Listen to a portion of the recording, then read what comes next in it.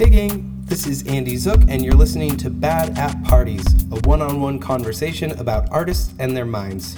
If you are listening for the first time, don't forget to follow Bad at Parties on your mobile device's podcast app and like us on Facebook for more information about artists that we have on the show. Real Talk this week with Megan Brady. Megan is a presentation artist who has been creating meals and experiences through the pantry at Delancey, although I doubt she would ever describe herself as that. This conversation was beautiful and important to me. Cannot wait to share it with you. That being said, I have a quick trigger warning about our conversation, so let me pause the intro music. Trigger warning. This conversation deals with issues about body image relationships and eating disorders. If that doesn't seem like the content you're wanting to engage with at this time, maybe this isn't the episode for you. If you're in the Seattle area and feel like these are conversations you want to have with a professional, check out the Emily program or Opal Food and Body Wisdom. These have great resources and safe professionals to call and sit down with. We're rooting for you. Okay, and we're going to start the music again, just long enough to get this show on the road. Megan Brady. I just had to feed my fish. That's so great. I'm going to move this closer to you so that we're equidistant. Equidistant. Yeah, because I'm not more important than you, Megan. Oh. Mm-mm. Thanks, Andy. True that. I mean it. So, you want to know why I wanted you on the podcast? Yeah. Because literally I asked you, do you want to be on the podcast? And do you remember what your response was? No. You said, what would I talk about? Oh, yeah. Which is the dumbest. I did ask that. You said that. I think that you were with me and we were with Heather and she was like, you could talk about cooking, you could talk about singing, there were so many things that you could talk about, and you were like, oh yeah, I could, but you responded genuinely oh yeah, that's things I can do, but yeah, you just had no idea. We had to give it to you. Oh, thank you. It was a very Megan response. Oh, thanks. Who, me? Who, me? Yeah, Brooklyn. Shut up. No. Oh, gosh. Yeah. Well, I guess, I've always sort of more been a hobbyist than I, what's the right word? Forward creative. Totally.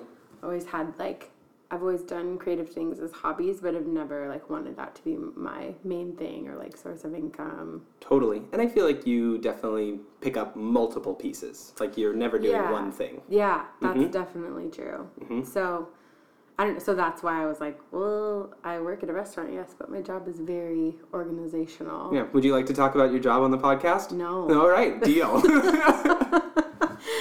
I mean, no, my job was great, but I just was like, well, that's not a super, I mean, there is definitely some creativity that goes into my job for sure, because I get to work with food and wine and all sorts of decorative elements for the spaces that we have, but it's never, it's not enough. It's way more organizational. No, totally. And it's your job. I mean, you've been at Canlis for 5 years, which is awesome, super tight, great place to be. Yeah. And I'm sure that it feeds your ability to go off to the pantry or something and recognize what is high quality. Yeah, absolutely. But that doesn't mean it's an artistic outlet. Yeah, No. That's fine. Yeah. There's nothing wrong with that. I was listening to, I just found Elizabeth Gilbert's podcast,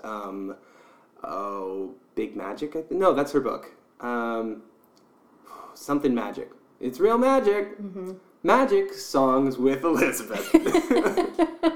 I don't know what it's called, but I listened to an episode of it. It's really great. And she was talking about this idea of confusing learning something or surrounding yourself with something as the same thing as doing it. She was talking to this guy who's trying to pursue being a comedian and how she sees him taking all these classes or how she sees people who are writing novels instead being on their second PhD and things like that. Yeah. And I was it was just hitting me like a ton of bricks. Don't just be around the thing that you want and think that is you accomplishing it or pursuing it. That's you just being around it. That doesn't mean you are adding to the song, you know? Yeah, yeah, totally. Yep. Totally. That makes a lot of sense. Mm-hmm. Yeah, I guess that's sort of my way of because I work with creative people around me all the time. You know, cooks, chefs. I think even being in charge of wine like takes a lot of creativity and a ton of knowledge. So I think being around it is important, but it's also like I volunteer at this cooking school called The Pantry, and I've been there for about 4 years, and volunteer maybe twice a month, just like get there an hour before class, help set things up, help out during the class, and then help clean up afterward. And it's become a really important community in my life and a really important outlet, and I've learned so much about food and about community and gathering and all sorts of things that feed my soul. But that is, like, I love being on my feet for 5 hours and, like, cutting vegetables and sweeping and, like, doing things that involve my hands, and like my back is sore, my feet are sore, and it just feels so good. Yeah. Because for 40 hours, let's be real, 50 hours a week, I'm, you know, most of the time I'm sitting at a desk. Yeah, empowering those things to happen. Exactly. But not being the one making them happen. And I find that those other creative outlets are so, like, they enhance my experience of my, you know, 40-hour-a-week job. Sure. So much, because I just have so much more context and really bring what I do from 9 to 5 to life. 9 because to 8, 9 to 9, 9 to 9, 8 to 10. But I mean that, and it prevents you from being resentful. Absolutely. It makes you say, like, yeah, I'm not doing it here, but I'm doing it elsewhere. Yeah, definitely. Yeah, I see a lot of musicians who have taken on auxiliary music jobs. They're like, oh, I go and I work sound at a venue because I have experience in that and I can work a soundboard.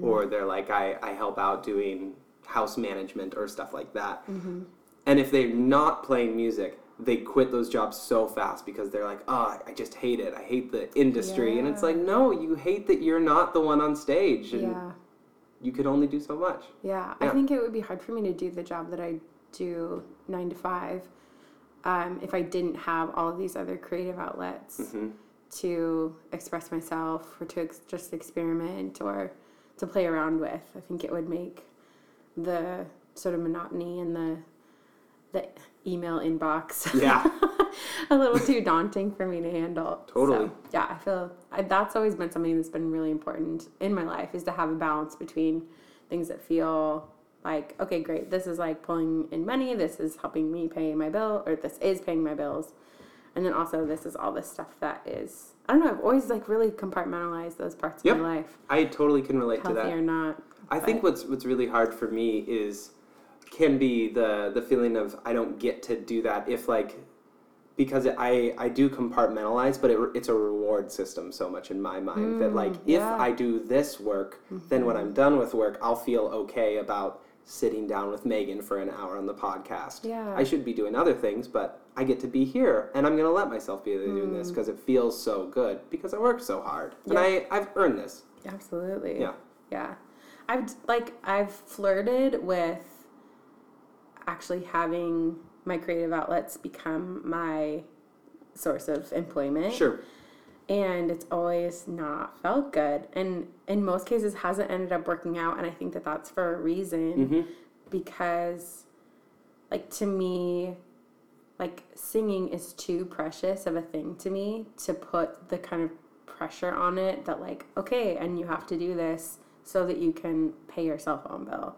Like that, like, the process of singing, the process of being creative in that way is just far too important to put that kind of pressure on. I want to, like, let that love and let that, for that outlet, and let that creativity just, like, grow and flourish and bubble, like, as it wants to in my life, and to put the pressure on it of, like, okay, great, like, what if you know, did this as a profession? It just, I think it would take away so much of the joy of it for me. Yeah. So and I think from my perspective, it can be so hard to look at that thing and say, like, I'm dependent on that. And I don't know, I think that there can be, maybe I'm pushing this and you can say, like, no, that's not me, but I think that there can also be, like, a lack of trust. Like, it's fun to do these things because I don't need it to go perfectly. Yeah. If there's flaws, who cares? Yeah. It's a hobby, and it allows you to keep it compartmentalized, and it's safety. Oh, for sure. But it's also like, do I trust myself enough to do that? Yeah. Not really. And that's going to be a hard thing. I think that's definitely something that is an excuse I give myself. And not to say that I want to overcome that excuse so that I can have that be my full-time career, but I know that it exists. Yeah. And I think that's a real part of it as well. For sure. Mm-hmm. I've said for many years now that, so I sing pretty regularly at my church, and I sing in front of a lot of people. And, you know, an often comment that I get is, why don't you try out for The Voice? Mm-hmm. And I just, no. No, because singing at church is a really different context than singing on The Voice, for sure. Yeah. But I've said for a long time, I would never want to be like a performing artist or a recording artist, like solo, where people are looking at me. But I think if I could go back and do like so many years of my life over again, I maybe would consider doing like background vocals professionally. And that's what you have, like, I've seen you like really shining when you've been in other bands and you've been like, oh, I'm a backup singer, or like you've helped out with other things when we've sung together. Mm-hmm. I can see you truly love that, and you like being someone supporting somebody else. Absolutely. And I wonder how that, we talked about this like maybe 2 months ago, but it is like hanging on to me like nobody's business. The idea that you said about letting yourself be the main character of your story. Yeah. Yeah, that has been killing me. Oh, that's so good. I think my therapist said that to me. That's great. Way to go, Dr. Sarah. Thanks, Dr. Sarah. Thanks, Dr. Sarah. Shout out. Yeah. Yeah, I think, I don't know, I have an older sibling with a pretty strong personality who, I think, just naturally, like second children can end up feeling like a supporting player. Totally. And so I think that was a role that I've fallen into a lot in my life. And even to say I'd rather be a backup singer than Yeah, that I would prefer it. I would prefer it. It's not something I'm forced to do. It's more desirable. Yeah, to me it is more desirable. Totally. So yeah, but that just makes sense for who I am and what I like, the places that I feel comfortable in life, or even the places that I can flourish. Like, it's not important to me to be in the front. Mm-hmm. But to my brother, that was really important. Shout out, Mo. Shout out. What's his podcast? He's got a cool podcast. Oh, yeah, it's called The Ensemblist. Nice. And it's it's about what it's like to work on Broadway. Yeah. So if you're listening and you're a kid in middle America. I'm not right now. What are you talking about? I'm right here, Megan. I'm talking to the listeners. They're not here. They're in the future. They're in the future. Yeah, it's like if you were like a kid in Ohio and you were like, man, I want to be on Broadway someday, but I have absolutely no idea what that would be like. Yeah. Then you would listen to The Ensemblist and you would like learn everything that you ever needed to know. Mm-hmm. So. I listened to one episode. You did? Yeah, it was cool. Cool. Yeah. That's awesome. I'm glad you listened. Yeah. So, yeah. Shout out to Mo. Shout out to The Ensemblist. Yeah. Didn't listen enough to remember the name of the podcast, but I knew it existed. But you're also, like, not really into musical theater or Broadway, so that's also... I did it in high school. Yeah. Yeah. It was a big thing. Yeah. For a long time, I thought, like, that's what it'll be. I think that I'm very much like, yeah, like anybody who's into music theater, nobody like goes into it thinking, I'll do this halfway. Yeah. Oh, no. No, you're doing it saying, oh, yeah. I'm a star. They've just got to see me, and then they'll know. I remember walking around my house when I was, like late elementary, middle to late elementary, and I did I did musical theater growing up. And every summer I'd do this children's theater program in Bellevue. Mm-hmm. And because that's where my dad lived, and I spent summers with my dad. And so I remember I never had a very big role, partially because I was young, probably, and I don't know why else. But anyway, and I remember walking around my house when nobody was home, like singing and just wishing that someone would secretly hear me and would be like, Oh my gosh, that girl, get her in the lead role. Yep. True Confessions, has that stopped? No. No. None of us have stopped thinking this. When we're practicing at home, we're like, that talent buyer is just outside the window. Oh my gosh. I'll just so secretly sing a little bit closer to the window. Yeah. Totally. That never ends. And maybe, who's that like big music producer? What's his name? I don't know. Big music producer. His parents knew what he was going to be when they named him. I know. Yeah. He just happens to be visiting a friend in Wallingford where I live, and they're walking their dog outside my apartment and heard me singing Lauryn Hill, and we're like, that girl. Yep. Record deal. Yeah. Oh, yeah. I used to busk on the street in Seattle during college. Andy. I know. With my songs that are not busking songs. Buddy, just play covers. Nobody wants to hear the stuff you wrote. Just play Dylan. Nobody wants to hear your sad high school songs. It's true. And I would just be like, someone's going to walk by. I don't care that I'm not getting any dollars. I'm going to get the exposure I need. This was my voice at the time. Yeah. Oh, no. Yeah. I remember when you talked like that. Yeah. Just kidding. But at the Ballard Farmers Market, if this was probably like 5 or 6 years ago, when Alan Stone was playing a lot around town. Sure. And was sort of like breaking through the Seattle scene into more national and international scene. But he had like just put out maybe his second album, and maybe his first album on a label, but it was sort of his first big album. And I remember being at the Ballard Farmers Market and hearing a guy singing. If you've left your bags at the airport. No, that too. That too. He definitely is. You definitely hear his voice at the airport. But I remember hearing a guy singing an Alan Stone song, and I wanted to be like, dude, too soon. Yeah. That album came out like a month ago, and literally Alan might be at this farmer's market. He could be here. He could be here right now. I know. Totally. There was this one time when we were, our buddy Noah Gunderson, who's now like very accomplished individual singer-songwriter.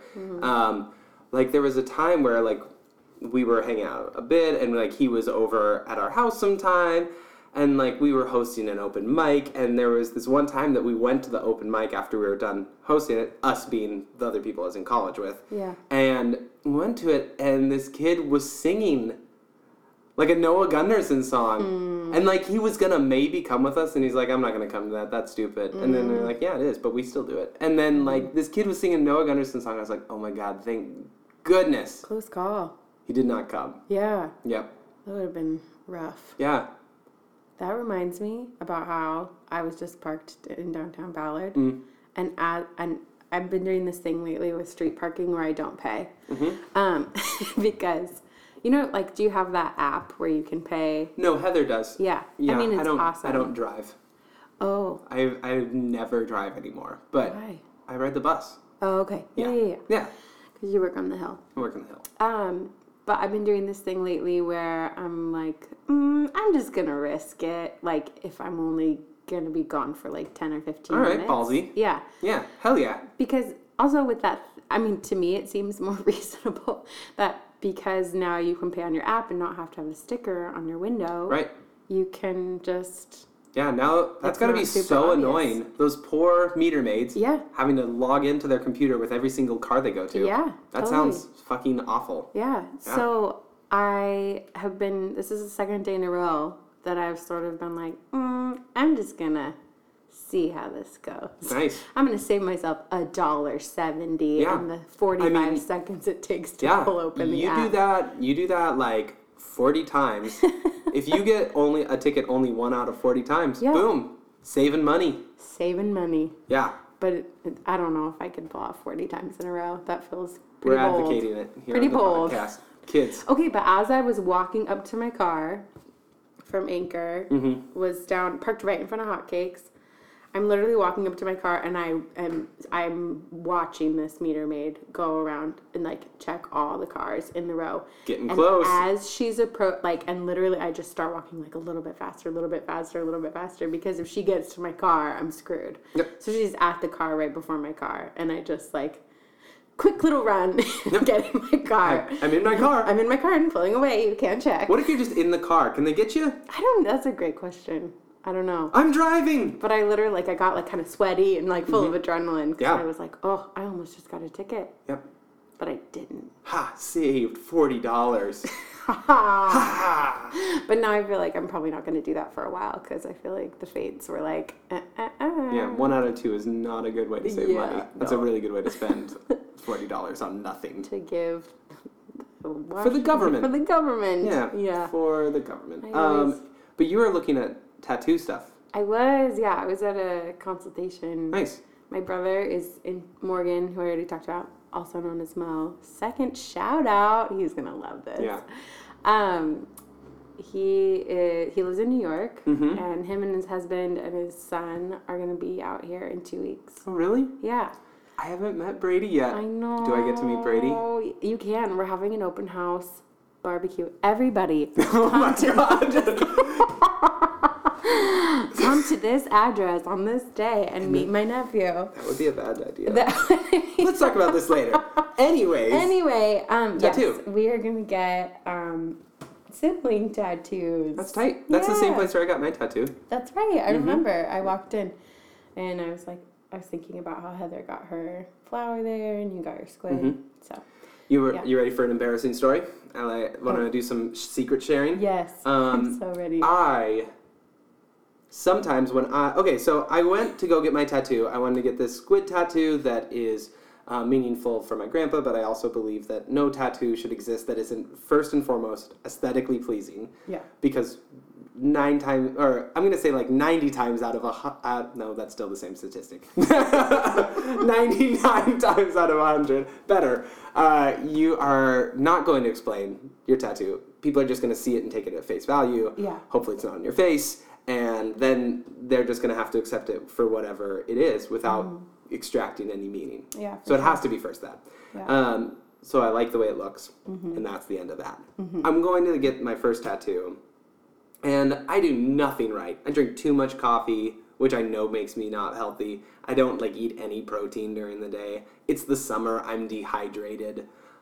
Just a slew of bad choices. Yeah. And I'm getting the tattoo, and every single time the needle hits the arm, I take a big breath, and I hold my breath as he does it. Mm-hmm. And then I'll pull away, and I'll breathe, and then I'll do it. And so what that's like, because you're pumping full of adrenaline, I have now learned, is that when you do that, you are basically running and holding your breath at the same time. And if you do that, you pass out. And Andy has little seizures when he passes out, apparently. I asked my doctor about it. Side note, my doctor said, well... Little seizures. Yeah, don't pass out, and you'll be fine. That was his advice. Stop passing out. Oh, yeah. That's tough. Thanks, Dr. Fletcher. And also, I feel like Anchor Tattoo on Market and Ballard is hey, everybody who ever might see you. Totally. Just, what are our walls? Pure windows. Nothing but windows. Why is that guy shaking? He's fine. He's fine. He's also, fine. Everybody that we know and everybody that we've met once is walking around downtown Ballard. Super nice guy there. Super nice guy there. Pauses. Talks with me about it, makes jokes. He's like, yeah, here's other people who that's happened to. You went fish, he called it. So now I know what it's called. Yeah. Go and fish. If it ever happens to you, hopefully it doesn't. Yeah. It's called go and fish. Okay. Went to the little store nearby, got me some candy and some orange juice to get my blood sugar back up. Yeah. Let me calm down, took a while, and then finished that tattoo. So nice. And then he charged me for the time, charged me for the candy, and charged me for the juice. So he made an extra $100 off me for that. Oh man, and they're cash only. Yep. Oh, I learned that just now. Yeah, and what are you gonna do? Oh, that's tough. Yeah. You're never. You can't take back your seizure. Nope, that's what happened. Wow, no mercy. No mercy. No mercy at Anchor Tattoo. So when you get your tattoo, get hydrated. Okay. Yeah. It's very small. Yeah, what's it gonna be? Again, we're both gonna get 2 M's. Mm-hmm. One for Megan. Wait for it. Wait, it could be anything. One for Morgan. I know. Pretty big deal. I love it. Yeah. Yeah, I don't know. It just feels like the right thing. So we're going to do it. Nice. Yeah. Nice. Where are you going to do it on? Your body. Where is it going to be on your body, Megan?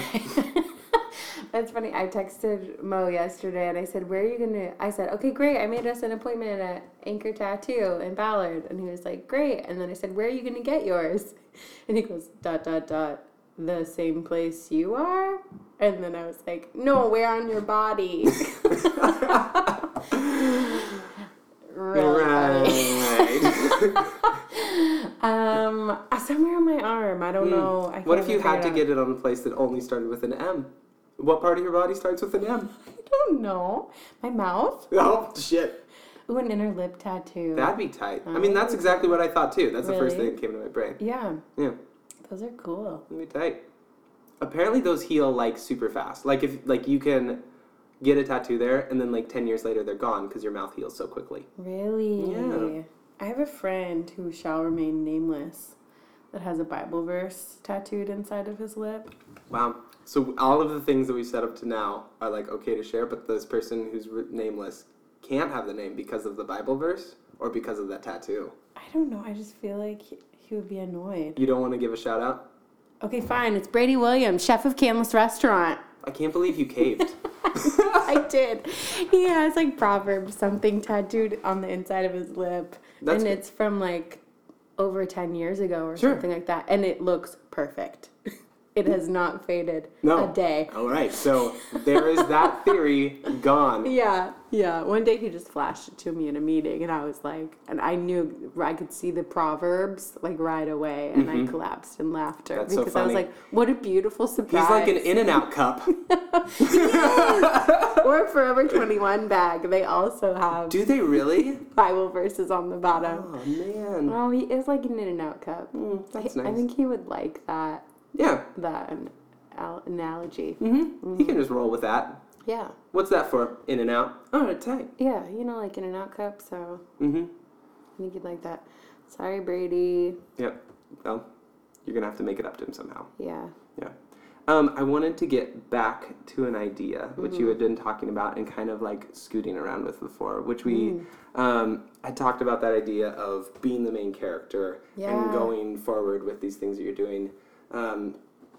Specifically, when you're working, or not working, but when you're at the pantry, when you're For sure. creating these meals. I've never been there when you've done this. I've never seen you do this. Yeah. But I think that that's such an interesting atmosphere to do that, to specifically be a host, be someone who's creating something, who's preparing a space for somebody else, and then just giving it away, where really the focus is never on you. Yeah, I guess The focus that's is true. exclusively like on the thing you've created, and you're kind of like this background thing. Yeah. Like people will maybe possibly remember what they ate, but like Yeah. the likelihood of remembering that person is less. I don't know. Do you feel like that plays into those same characteristics? Like what are kind of the drawing things in that? I mean, I don't know. I mean, I think maybe I secretly don't want to be in the background, I guess, because I really do want to be the main character in my own life. Sure. You know? So for me, like cooking and hosting people, to me, it's a way of like nourishing and caring for the people around me. And if it can be aesthetically beautiful at the same time, then that's always a huge bonus. Totally. But yeah, that just over the last maybe 10 years of my life, that's become something that's been really important to me. And it's how I show people that I love them or care about them. And I think that my favorite, I think I can like go ahead and say this, like my favorite thing in life is sharing a meal with someone, like sitting across the table with somebody that you love and sharing good food. And if you can even have context for that food, it makes it all the more beautiful. Of like, if you know where your food came from, if you know that it was supplied in a way that honored the earth or the animals, if you can if you grew it yourself, like and so you're sort of like harnessing like the miracle of creation. There's just so much that like is so beautiful about that. And so, and then sitting down at a table and eating together, which is something that in and of itself is really vulnerable. Like, because nobody looks awesome when they eat.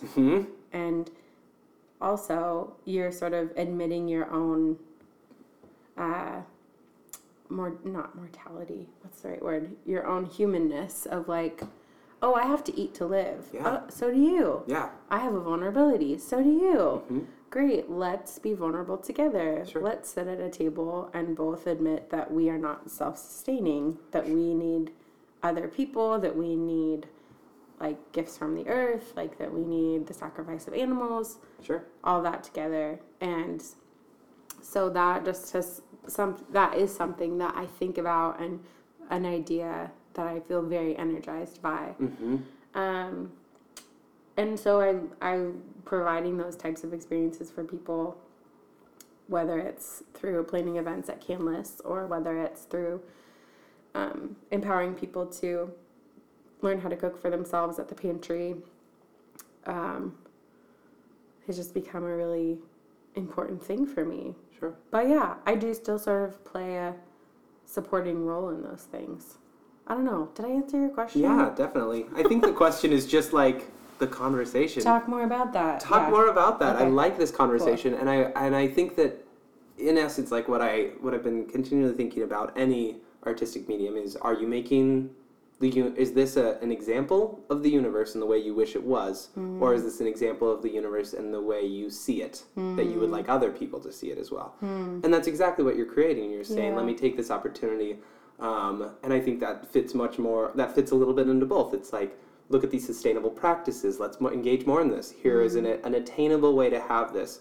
Cooking, if you're feeling like this is inaccessible, there's a lot of body shame. There's a lot of eating shame that goes into making food and handling food and eating food. Yeah. And instead of engaging that and saying, like, look, this is how you can engage in this in a joyful way, rather than saying, like, people will be ashamed of me, or I'll have to be ashamed of myself for eating fats, for eating carbohydrates, for eating all these varieties. It's saying, no, look at how everything is accessible to you. Yeah. There is no food. Everything is a yes food. But learn how to come at it. And it runs so deep and so beautifully. I think not just women, but I feel like most women struggle with food and their relationship with food at some point in their life to some degree. Sure. And I definitely am in that category of women, and it was interesting, like, I didn't always work in the food industry, and when I didn't work in the food industry was when I had the least healthy relationship with food. And now now that I'm like working at Canlis and working in food actually really healed my relationship with food, I think, because I was like just around it all the time, and I learned more about it, and it became less of this like, oh my gosh, a Pop-Tart.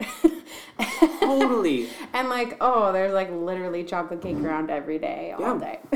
Absolutely. Like, and I want to just like, I always try to say like, and I think that's so true for men as well. Yeah, like, I'm sure. And I think that there is much more of a binge purge mentality with men. And there, it's very much like, you not only can you consume everything, you ought to.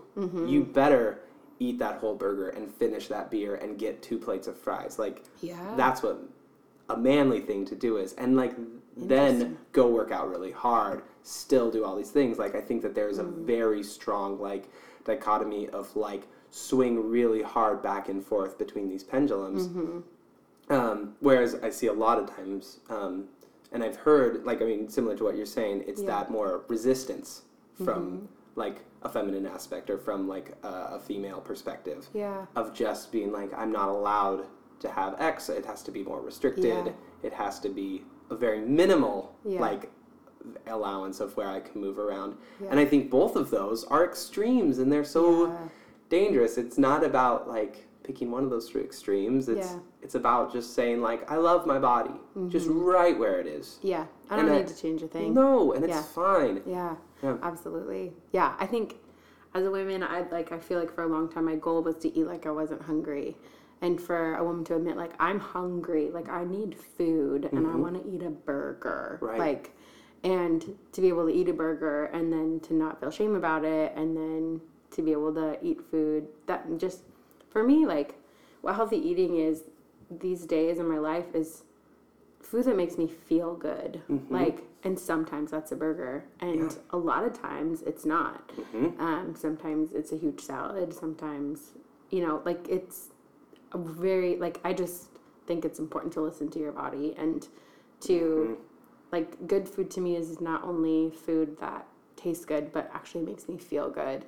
Whether that's a state of mind or your body. That's why I love Veef so much, where Heather works, is because the food, like, is sourced really beautifully, is very healthy for you, and also is served in portions that aren't outrageous, and so you feel really good after you eat their food, and that's really important to me. I love that about that place. It's like it seems like very much what they're trying to do is present like high quality, high aesthetic, and still making it an everyday thing.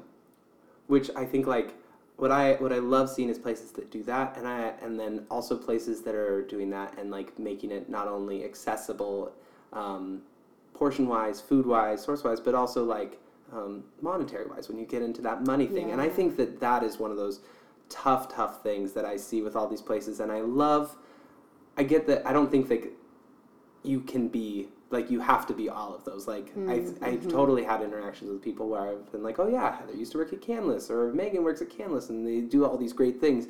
And a lot of times the response can be like, yeah, but that's only attainable to this upper class society. Like, this is a bad thing. And to jump from all the way from like, they're doing these things, but because it's unattainable to a certain people group, it's bad. Yeah. And I think that makes sense. But at the same time, like, there are other places that are doing that are attainable at a monetary level. Yeah. And I think that it has to be accessible throughout, in different places. You can't do everything, and so they're picking an artistic passion. So Veef is picking this specific group and saying, this is the people that I am passionate about taking care of. Yeah. And you can't take care of everyone, and I think that there are individuals who say, like, well, it's unattainable, and it's like, that's fine. It doesn't have to be. Yeah, for everybody. What it's saying is, like, this is one way that, like, this is a methodology that is accessible, that is pushing for these people. And even, like, saying this, I feel uncomfortable. I feel uncomfortable talking about this. Yeah. I totally get that. I just read about this restaurant in LA that actually has different prices, like they price the same food, the same menu differently in different neighborhoods of LA based on the like median income of that neighborhood. So in more affluent neighborhoods, prices are like almost twice as much as they are in less affluent neighborhoods, and the actual like cost for the food is somewhere in the middle. And so if you're buying food from the location in the more affluent neighborhood, they sort of are like wanting you to think about it like almost as a Tom's model, or like that you're providing a scholarship in some way for someone in a less affluent neighborhood to buy your $8 rice bowl for $4 because that's what that like people who live in that neighborhood can afford. And I thought, wow, that's really cool. And to have it be food that is like healthy and just nourishing for people, and that it's appealing to people who have money to spend on food, and people who don't have as much money to spend on it. Absolutely. So I read about that. I thought that was really an interesting idea, and I feel like I would be excited to spend $4 more on a rice bowl if it meant that somebody else didn't have to pay as much. Could spend $4 less. Yeah, absolutely. And I mean, and that's like effective, or that's accessible and effective communism. That's like communism done right. I know, maybe I'm a communist. Yeah, that'd be okay. Yeah, I guess so. But I love that, to get back to like just like the body image stuff, which I feel like is just a huge passion of mine, and just something I think is so beautiful. I love the way that kind of you've been just like a voice of advocacy for that, and the way that you've never, I don't think you're someone who's like super outspoken about that. Yeah. But you just kind of are someone who makes beautiful things and creates beautiful things and never shies away from like the things that are maybe supposed to be shied away from, like when you're creating food. It's like, no, this is better with butter. We're going to make it with butter. It tastes better with butter. More butter, more salt. My grandma always said, butter eaters make better lovers. Oh, I think Grandma. Grandma Zook. Grandma Zook. Yeah, she's the real deal. Oh, I love her. That's awesome. It's very true. One time, a group of our friends put on this, like, we called it an arts collective. Remember Lucky Pots? Yeah. Oh, yeah. That was so sweet. Yeah, it was potluck. But Lucky Pots. Lucky Pots. Mm-hmm. And basically, like, it was just an event that we put on at our friend's house.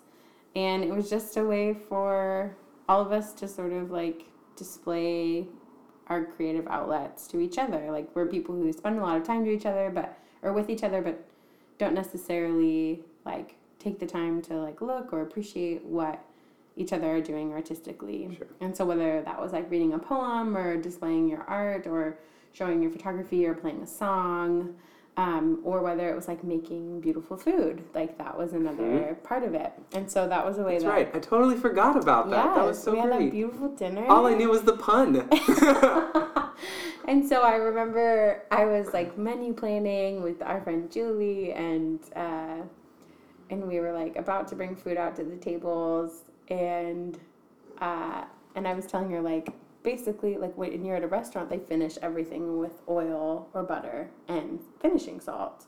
And so, like, that's the main difference between restaurant food and home food, is that the amount of butter and salt. Yeah. And so so right before we bring out the food, she just, like, dumps a bunch of olive oil all over this pork roast we'd made and, like, just throws a bunch of salt on. It was delicious. It was delicious. Why? Because it had butter Because and it had butter and salt. And I think, I don't know, like, I think if you ban those things from your life, like, they're actually going to control you. Absolutely. And so enjoy them, embrace them. Yeah, it's like, the person saying no, no, no, and then they scream yes. Yeah. And, like, that's not healthy. Yeah, that's how you end up with a Big Mac, sitting in your bed eating a Big Mac at Now, 2 here's the a.m. thing. Don't eat a Big Mac like that. Eat a Big Mac because it's fun. And they're really Because good. it's Tuesday. Because you're a free fucking human and you can eat that Big Mac. It's so It's great. true. I know. I just, sometimes when I'm super hungry, that's what calls to me. Mm-hmm. Favorite fast food? McChicken. Ooh. I know, just like down, dirty Love it. chicken from McDonald's. Dude, Crunchwrap Supreme, Taco Bell. Ooh, cha-cha. Yeah, that is the right response. Oh man, I know. We both were in Oregon this weekend, and driving back up to Seattle was a nightmare because it was Sunday afternoon. Yep. And it was hot, and there was so much traffic. I went to Burgerville. You did. I was so proud of you. That was awesome. I think I went through the drive-thru at Taco Time. Nice. Yeah. I don't know why. That's. I feel better about going to Taco Time. Yeah. It doesn't feel like quite as much of an indulgence. I've heard that they've got an amazing, like, kind of locally sourced, similar, like, Yeah. like, there's a perfect example of, like, super affordable, Yeah.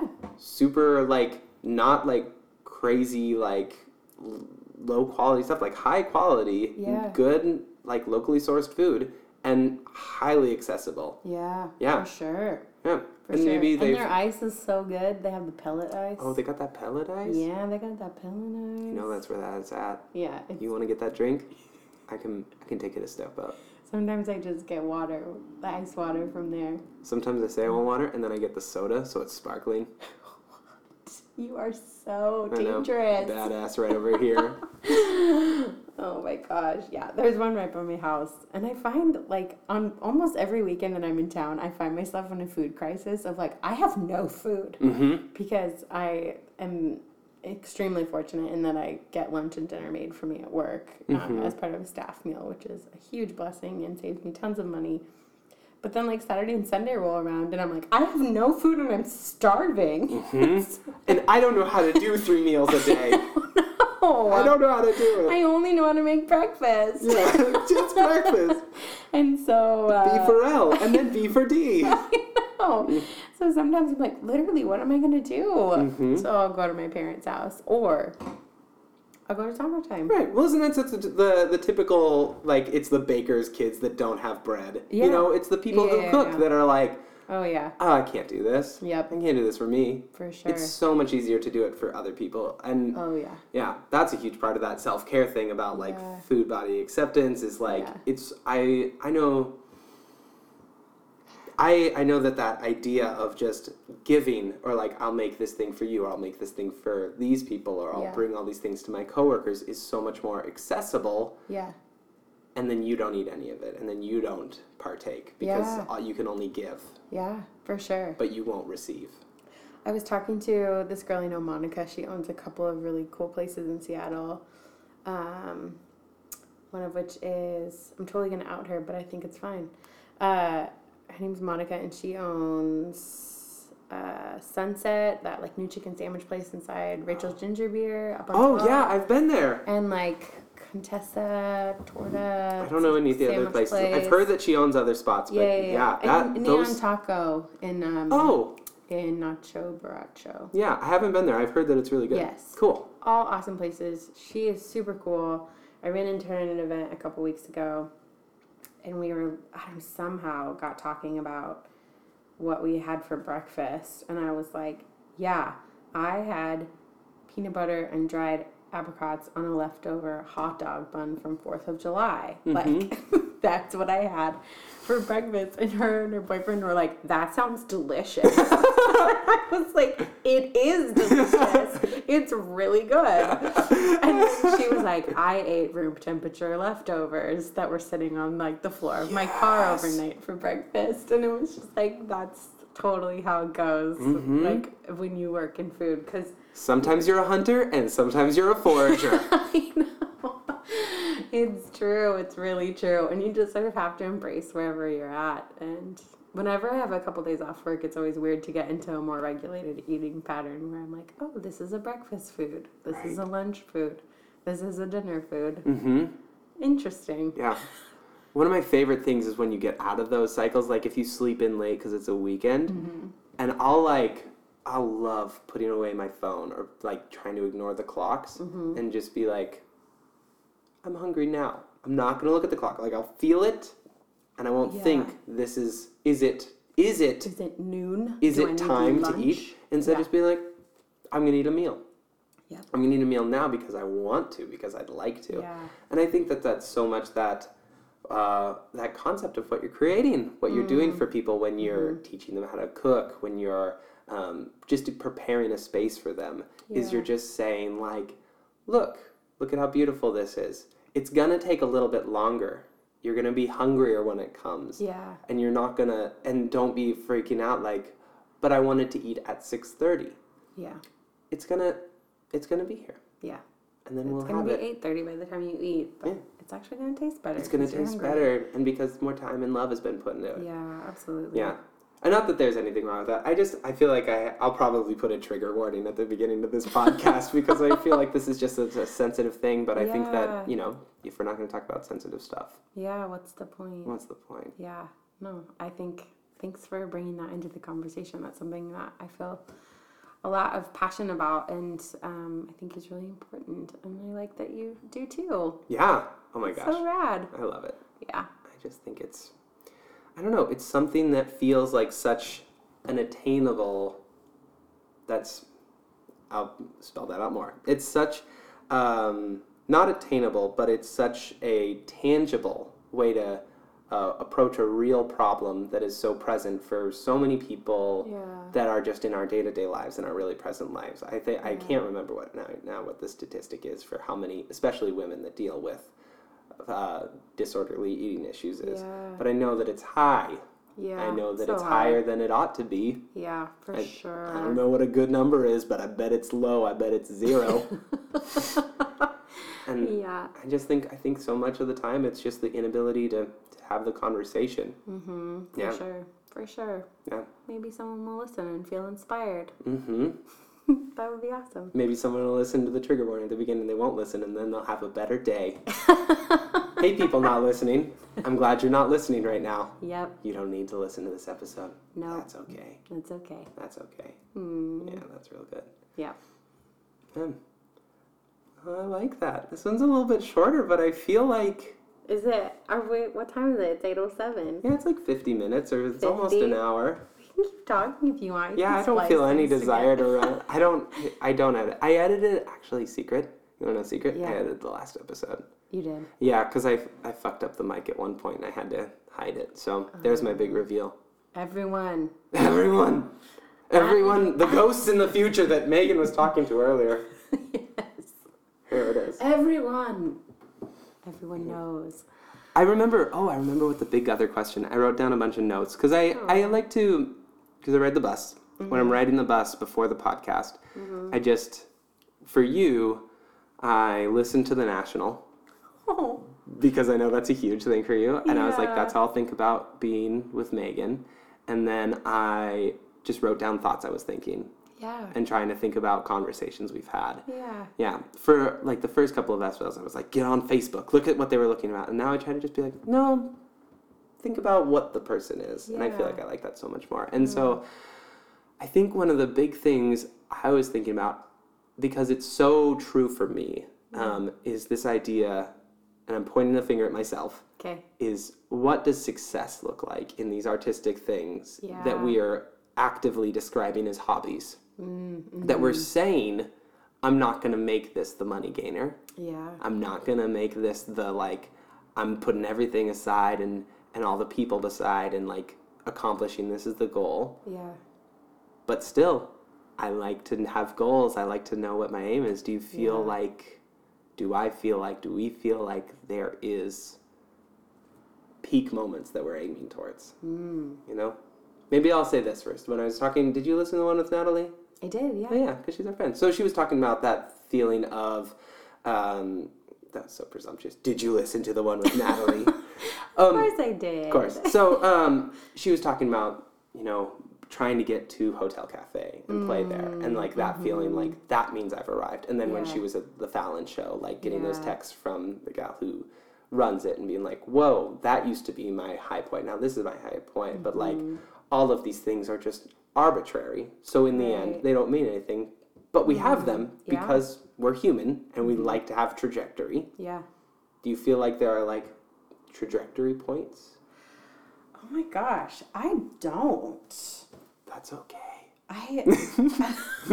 That's okay. I don't have, like, an end goal. I think it's just to, like, always be evolving more and more into who I am. And, like, to always be growing and pushing and exploring. And, you know, in this past year, it's been, like, how do I make sourdough bread?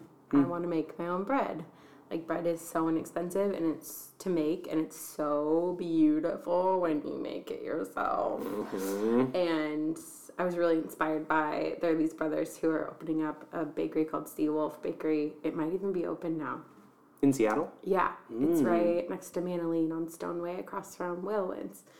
And I've bought in their bread before. They serve it at the Whalewinds. They also serve some of their bread at Beef. And they're sort of a part of the whole Sea Creatures, Renee Erickson crowd. Yeah. I went to General Porpoise today and got a donut. Yes. It fucking ruled. You know, those donuts, they're like $5 each. But I know. So good. Worth every penny. I know. But anyway, all that to say, I've had their bread a couple times, and I've bought it a couple times, and I was like so in awe and so inspired by their bread. And so I was like, this year I'm going to make my own. I'm going to figure out, like, make my own bread recipe and have a starter and, like, make bread regularly and figure out how to make really good bread. Or before that, it was granola. My friend who I used to work with, she works for Chef Steps, which is this website that puts out instructional videos for cooking. And she asked me to put together a granola recipe. So I, like, worked on that and honed that, and that was so fun. Because I got to also, like, take great pictures and, like, write about it. And it was such a fulfilling experience to be like, this is my granola recipe. And I tested it for a really long time, all these different ways. So, I don't know, like, this is just, like, the stuff I get excited about on the weekends. Or, like, recipe testing or just, it's always little stuff like that. Recently, I like a year ago, I decided I wanted to find a full set of the dishes that I had growing up. But I wanted to gather them all. Like, I wanted to get them at thrift stores. Yeah, you didn't want to go on Amazon and... No. No. It was very important to me You were to going to find I was them. going to find it. So I would find, like, 2 here, 2 there. Cool. They're just, like, basic white plates that are sort of scalloped on the edges. And I just think they're really beautiful. And I love going to thrift stores. And that was a big part of growing up. My mom and I would go almost every weekend and just spend hours, like, looking for stuff. And my mom would always ask, did you find anything you can't live without? And then, so sweet, right? I love that question. I know. And then I would be like, yeah, I did, or I didn't. And, you know, like, at the most, it was like $6.99. Yeah. So it was awesome. What a great question to ask. Yeah. So anyway, so I've always had a strong love of thrift shopping. And I made it a goal to try and find a whole set of these dishes. So every time I'm at a thrift store, I always check out the dishes to see if there's any. And 2 weeks ago, I found the mother load. It was like almost a full set of these dishes. That's crazy. How long have you been doing it for? For like 2 years. Oh my gosh. I know. But it was also, I was telling some friends this last weekend, I was actually kind of bummed because the search is over. Right. Isn't that the crazy thing? Yeah. You achieved the goal. I've been thinking, okay, this was one of my bust thoughts the other day. Yeah. Is you achieved the goal. I've been trying to think about this idea is when you do, look at it. It's not here yet. What will you feel the day after the goal? Right. What will you feel 2 days after the goal? Like, what's the next goal? Right. And, you know, that's like super capitalist or, super consumerist mentality. For sure. And how we think about goals. But that doesn't mean, like, our goals are bad. It just means, like, where your goals appropriately. Give them the right amount of weight. It's like, this is fun. It's enjoyable. The process is great. Really love it. But don't get so fixated on once I get to X, then I will feel blank. Assume that the goal is an accomplishment to mourn the loss of the process. Yes. You know? Totally. And I've been, like, trying to think about that more and more and just let that bleed into me. Like, when I think about a goal that I want to accomplish, just kind of being like, but when I hit that goal, I'll actually kind of feel bad. And trying to retrain my mind to say, I'm like... sure it's like that writing an album or, Yeah. like, recording an album. You have this thing you're working on forever, and it's, like, your heart and soul, and then it's done. Yeah. And, I mean, there's totally joy and, like, things that can happen. Like, people... Maybe your goal is to have people responding to it and, like, having those opportunities where people are responding to it. Like, that feels like a continuation of the goal. And there's the way that you can extend its life and hook it to life support. Yeah. But just, like, saying, like, really be present. Really be fixed in this moment. Like, what am I working on right now that is empowering my trajectory? But don't sit there thinking about, I have to do this, and I have to do that, and I have to do this other thing, and then I'll finally get this. Say, like, I get to do these things. I get to do all these things. Unfortunately, I'll be done at some point. I know, it is unfortunate. It's unfortunate. Sometimes. I enjoy the journey so much. So much. Especially when I choose to. Yeah. Whether it's like a road trip or a hike or no matter what, I don't know, I'm a journey type of person. I mean, you think about, like, vacations. That's why I like long, kind of pointless, aimless vacations that have, like, I want to do some things in it. Yeah. But I think, like, you have such a much more pleasant time going somewhere. Yeah. If you just say, I'm just going there. Totally. Who knows what'll happen? Let me come into this flexible. Yeah. Oh, that is the way my brother and I are so different. Yeah. Very goal oriented, and that has been something where, like, he just, like, has lists and gets shit done, which is awesome, and he's achieved so much because of it. I think it's really cool. Yeah. But also, it's just also really, like, I think there's so much value in, like, relaxing. Yeah. And it doesn't mean, like, that's bad. No. Again, same thing with the food, same thing with all the stuff we're talking about. Like, whoever you are, you have to, like, be willing to come a little bit towards the middle, like, find a little bit of it in yourself. Yeah. Yeah. Everything in moderation, live in moderation. Ooh, I like that. Is that it? That's it. That's my mic drop. Now go. Go forth, Mandy. My arms are wide. My heart is full. With arms wide open. No. I heard this amazing. Why would you take it there? I heard this amazing line on a podcast the other day of like, yeah, nobody likes Nickelback, but they still sold 20 million albums. Mm-hmm. Like, someone's buying them. Someone's buying them. 20 million people are buying them. Yeah. There was a time when Nickelback was not an ironic purchase. Yeah, and now it's like the epitome. Yep. I blame the internet. Yeah, for sure. Nickelback, pre-internet? No, That's a band. What's that? Band. Oh, a band. Yeah. That I spell wrong every time. Nickelback. Okay. I think there's no C. Oh, really? Yeah. Okay. People are checking Spotify in the future right now on their phones. In the future. In the future. In the future. Megan, thanks for coming on the podcast. You're welcome. I think you're so impressive. Honor. You're just like wildly influencing on my life, and it's really great to have you in. Oh, ditto. Yeah. It's an honor to be here, for sure. Cool. All right. Cheers. Cheers. We just high-fived everyone.